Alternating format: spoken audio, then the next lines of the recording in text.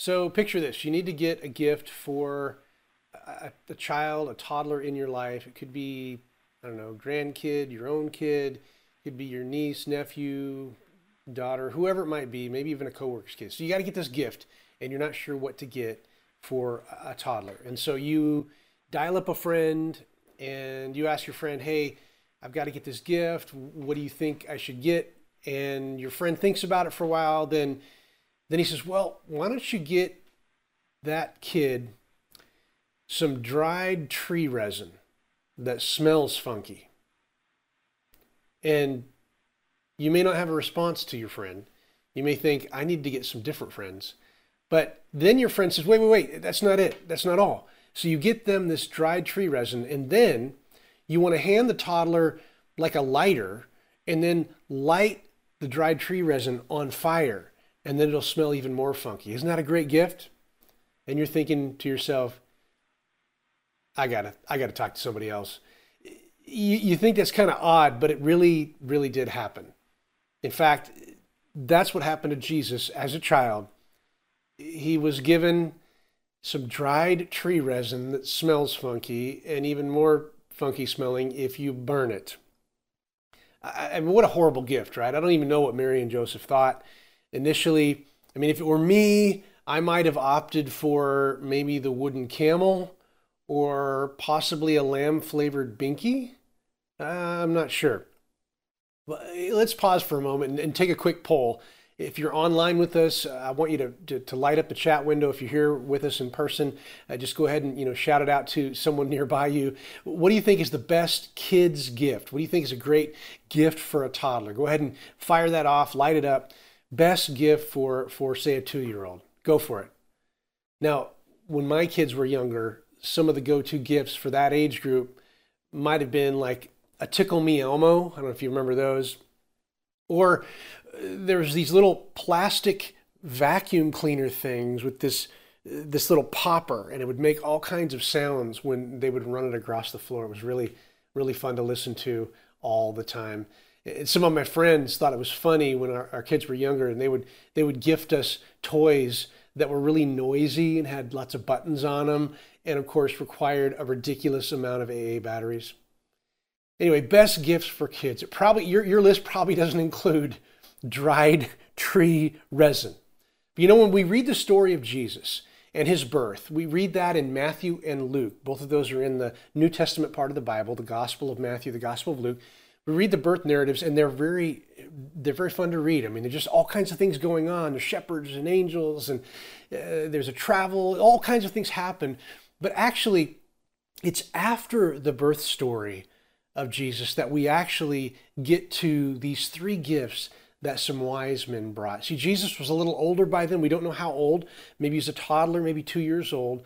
He was with his parents, Mary and Joseph, and they were in a house at some point. And these gifts were brought to Jesus by these wise men. They visited from the east, and they brought him 3. And a couple of them already, myrrh and gold. And yes, as you guessed it, the third one was some dried tree resin called frankincense. Actually, I'm burning some frankincense right now here in my home, where I'm in front of our Christmas tree here at the house, and I've actually got some incense that I'll show you here in a minute. I can smell it right now. But just some interesting information about frankincense. It was pretty valuable. In fact, there was an article that was in Business Week not too long ago that talked about the value of frankincense. And in the ancient world, it was worth its weight in, even more than its weight in gold. It was grown from some trees in southern Arabia, and it said that there's a long time span in the ancient world where southern Arabia was really made rich from the trade and sale of this frankincense that came from some trees, this dried tree resin they would sell, and they did pretty well for themselves. There was an old Greek historian named Herodotus that writes about the value of frankincense, and that's part of how we know it was so valuable. Of course, you've got to take his words with a little bit of a grain of salt, because he also said that the trees that the frankincense came from were guarded by fiery serpents. So I don't know what other kind of incense that good old Herodotus was into, but I'm sure that those serpents didn't really exist. Frankincense has kind of a lemony, musky sort of smell. And some would say that it smells like church. Now, why would they say that? Well, in some religious traditions, in some church traditions, even the high church or more formal church traditions, like the Catholic faith, incense was a part of their worship gatherings. And a lot of times, the priests or the folks that were involved in Mass would burn this frankincense as the incense, which symbolized the people's prayer. And so for some, smelling this brings back those old memories of being maybe at the Catholic Mass with Grandma or Grandpa. In fact, I wanted to show you what incense actually looks like. Here I have it here. I'll bring it up for you. There it is. You can kind of see it waffling up there. Yeah, it's pretty lemony, pretty musky, and I don't know, smells like church. That's frankincense. Well, we're in this series called Gifted, and we've had a great time with it. I hope you enjoyed it so far. The title is Gifted, 3 Gifts and a Savior, and we're taking a close look at each of these 3 gifts that were given by these wise men to Jesus as a child. We've covered myrrh already, we talked about gold, and now we're going to be looking at the final one, frankincense. Glad you've joined us today. My name's Pastor Ben. I'm with Dallas Church. So glad that you've tuned in and you've jumped in with us online today. It's so important. We do this every week on Sunday, the first day of the week. We do this because we want to lift up the name of Jesus together. Like Christ followers all over the world right now, we're lifting up the name of Jesus, who was born in a miraculous way, lived a perfect life, died on a cross for all the sin of humanity, but then rose again on the 3rd day. And that 3rd day was a Sunday.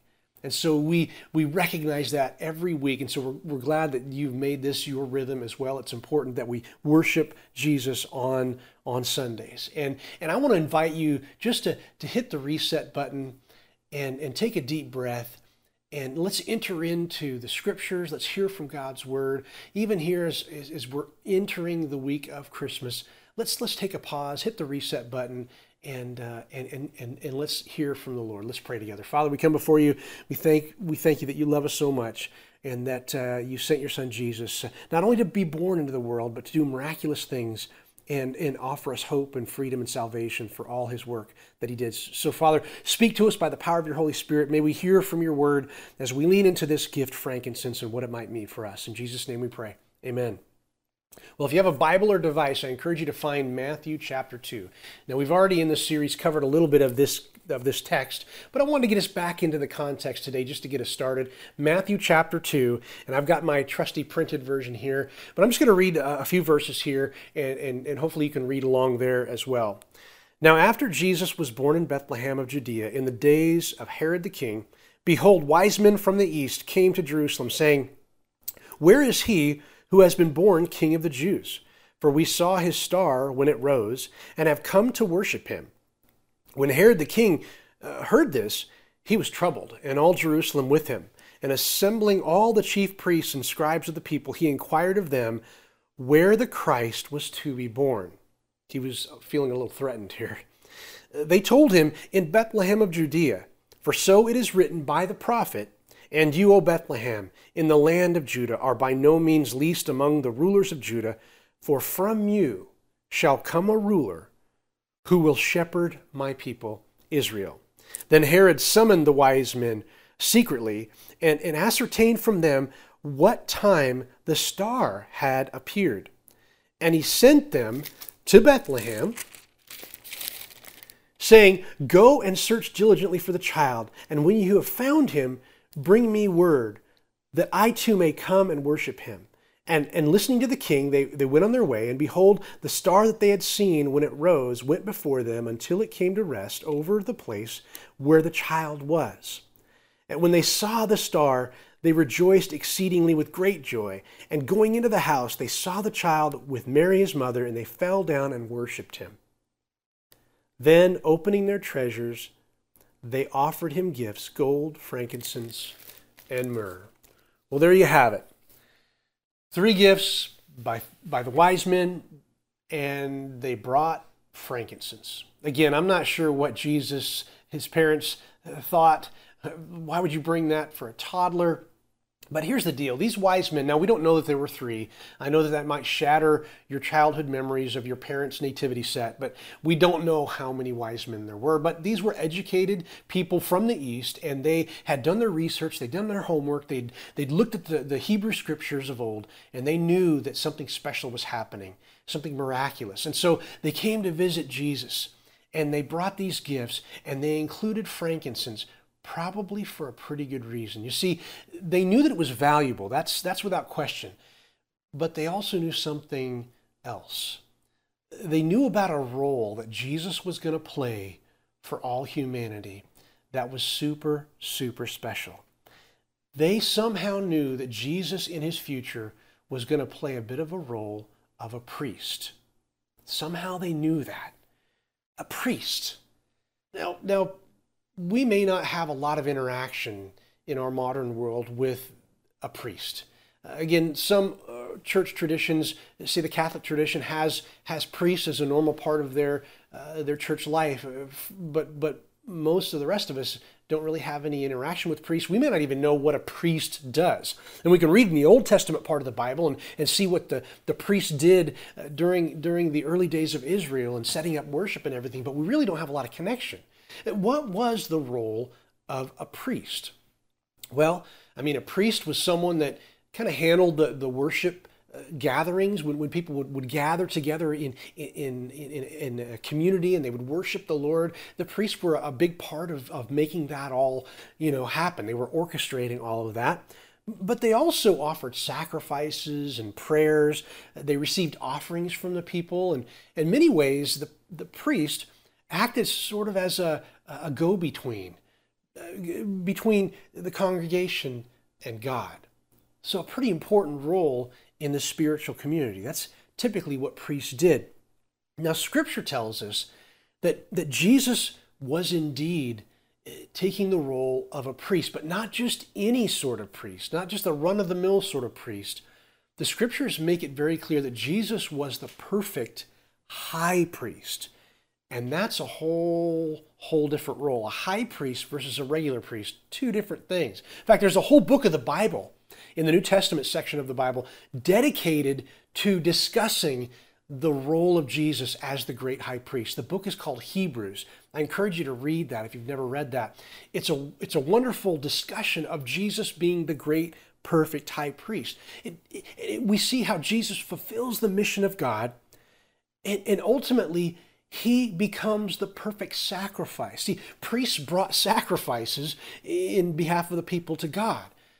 But Jesus himself, as the high priest, the great high priest, offered himself as the perfect sinless sacrifice for all of humanity. That was a special role that only Jesus could do. Now we talked about the difference between priests and high priests. Well, in ancient Israel, sort of the Old Testament part of the Bible, you see the high priest having a special role, more than just your regular priest who handled the day-to-day operations of the temple or the tabernacle. The high priest had a special role. Only they would go once a year into the very special place of the temple or tabernacle called the Holy of Holies. And the high priest would offer a special sacrifice to atone for the high priest's personal sin and the sin of all the people. The day was called the Day of Atonement. It was super special. Only the high priest could do it. If any other priest tried to jump in on the action, that priest would lose their life. That's how important and crucial the high priest's role was. Listen to what Hebrews says. Hebrews chapter 4, that was that book I was talking about that describes Jesus as the great high priest. Listen to what it says in verse 14 of chapter 4. Since we have a great high priest who has passed through the heavens, Jesus, the Son of God, let us hold fast our confession. For we do not have a high priest who is unable to sympathize with our weaknesses, but one who is in every respect has been tempted as we are, yet without sin. Let us then with confidence draw near to the throne of grace, that we might receive mercy and find grace to help in time of need. I love what one preacher said about this high priest role of Jesus. He said this: because Jesus is our great high priest, we've got a friend in high places. Friend in high places. We've got connections in heaven. We've got a friend at the throne of grace who delights in answering our prayers. Come boldly, come often, come to the throne of grace and pour out your heart to God. You will not be turned away. We've got a friend in a high place. Jesus is our high priest. Somehow those wise men way back in the day knew that this child, Jesus, there in Bethlehem with Mary and Joseph there, somehow they knew that God had a special role for Jesus to be the high priest for all of us, for all of humanity. Wow. And Jesus, he offers himself as a perfect sacrifice on that cross so long ago. And now, after rising from the dead, offers us hope and freedom. And now he's interceding on behalf of people like us, you and me, us sinners. He's interceding for us as our great high priest. And so that begs the question, right? Is Jesus your high priest? Is he your high priest? Is Jesus interceding and standing up for you? When you say yes to Jesus, that's the role he takes. He's not only Lord and Savior, but he's your great high priest, my great high priest. And if you've never said yes to Jesus, I so encourage you, I beg you to say yes to Jesus. Take him as your Lord and Savior. Put your faith and trust in him, and that he would be your intercessor, your great high priest, the one who stands for you, the bridge builder. Because when you say yes to Jesus, you're ushered into the throne room of God Almighty. And you can call out to God intimately. You don't have to have any other mediator. No other priest or anybody else has to be in the way. You can directly, by faith in Christ, approach the throne of grace. You can approach God the Father directly. Isn't that amazing? We don't have to fear anymore. In Jesus, you are released from religion to be, as John Piper once said, a radical spiritual worshiper on mission, no matter where God takes you.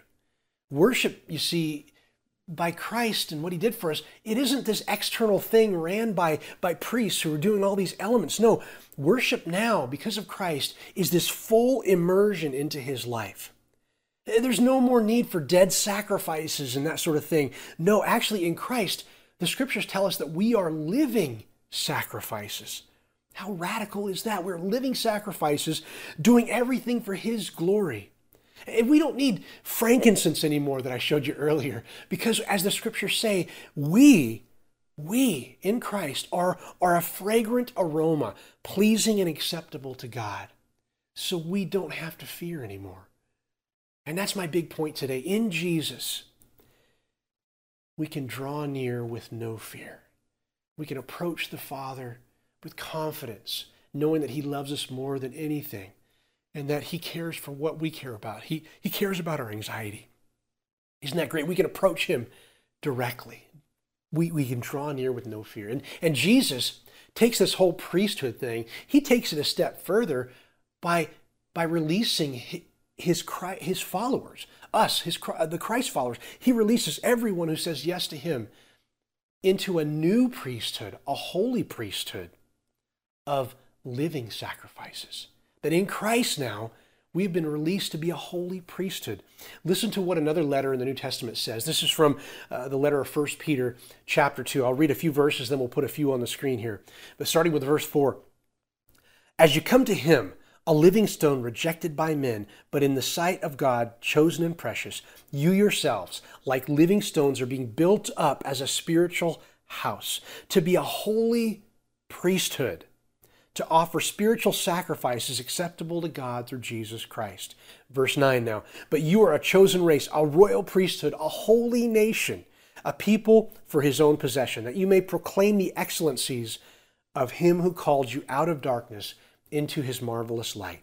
Once you were not a people, but now you are God's people.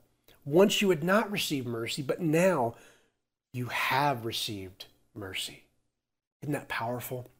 In Christ, you say yes to Jesus, you're now part of the holy priesthood, a new holy priesthood, people walking in light. So what does that mean? It means that now we, as Christ followers, as the church, we are the mercy extenders. We are the grace givers. We are the interceders. We're a holy priesthood. And that means, and let me just leave you with these key questions before we pray and close today. There's three of them. The first one is this.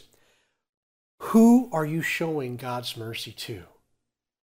We have been given so much mercy, meaning that we didn't have to bear the punishment that our sins deserve. Jesus took that for us. We've been extended mercy, so now we can give mercy to other people. So that's the first question. Who are you showing mercy to? The second question is this: to whom are you extending grace to? That's what the whole gospel good news of Jesus is all about. It's the undeserved favor of God, grace. It's a gift. And God has gifted us with so much grace. Now, who are we extending and giving that grace to? And the third question is this: who are you interceding and praying for right now? Who in your life, in your circle of influence, maybe it's a coworker, someone in your neighborhood, someone in your family, who are you interceding for and praying for that God's love and mercy would reach them? What great questions and challenges for us as Christ followers, as the church, to be that holy priesthood, extending mercy and grace and interceding for other people. I encourage you to, even on this Christmas week and this craziest year, to be extenders of mercy, extenders of grace, and to be interceding for people like Jesus, our high priest. We are a holy priesthood, and because of Christ, we can draw near to God and have no fear. Powerful. Well, again, if you've never said yes to Jesus, He's not your high priest yet, I would encourage you to say yes to Jesus. You can do that here in person, or you can do that online. Reach out to us. We'd love to help you take that next step of faith. So don't walk away without saying yes to Jesus. That's my encouragement to you. Now let's all pray together as we close.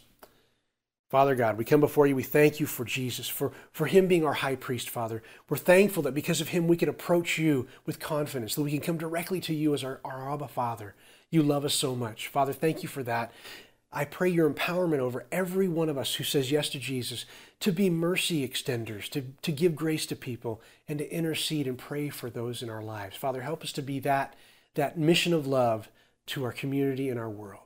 We pray all this on Christmas 2020. In Jesus' name we pray. Amen.